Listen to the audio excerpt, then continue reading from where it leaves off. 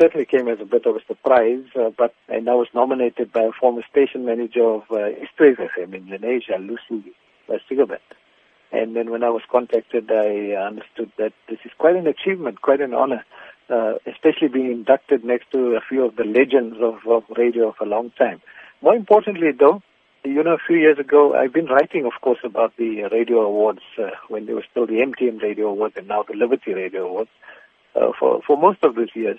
And it was a particular thrill to find some of your colleagues from Lotus Newsbreak being there, and also the legendary, I call him the poet laureate of South Africa, Safi Siddiqui. When he was inducted into the Hall of Fame, that was a particularly special moment for me, for a lifelong friend who unfortunately was not around. His daughter received the award, but it was quite an emotional moment.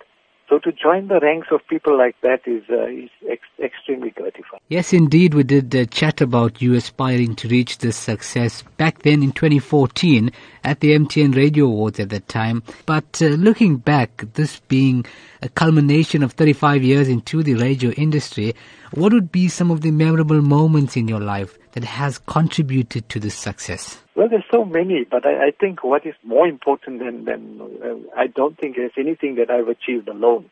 There always has been some team behind it, right from the early days of Lotus, Radio Lotus as we called it then, and then in the various jobs I've held at the SABC in the 35 years that I was there. Everywhere there was always somebody backing me, providing the support, providing the assistance. Some say I lead very well. I don't know how true it is, but if that is the case, then I've had excellent followers that allowed me to lead. But of course, there are many, many memories that stick out. And taking Amitabh Bachchan onto the rooftop of Chatsworth Center, JJ Mathura with me there, and we had to take him on the roof because 15,000 people on the floor would have ripped him to shreds if we took him downstairs. The first broadcast from Cape Town. Few people know this. Radio Lotus was the first station to broadcast Madiba live, at an event when we launched Lotus FM. It was quite coincidental. I keep all these details in my book. I'm sure you're aware I did a book last year, 35 years at the SABC.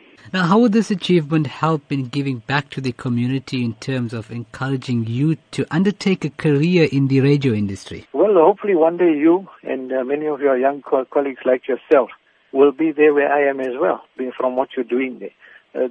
Contrary to what many people believe, and I say this quite bluntly, a lot of the new generation see a career in radio as a glamour job, and a high-profile job where you get to meet celebrities and so on. It's way beyond that.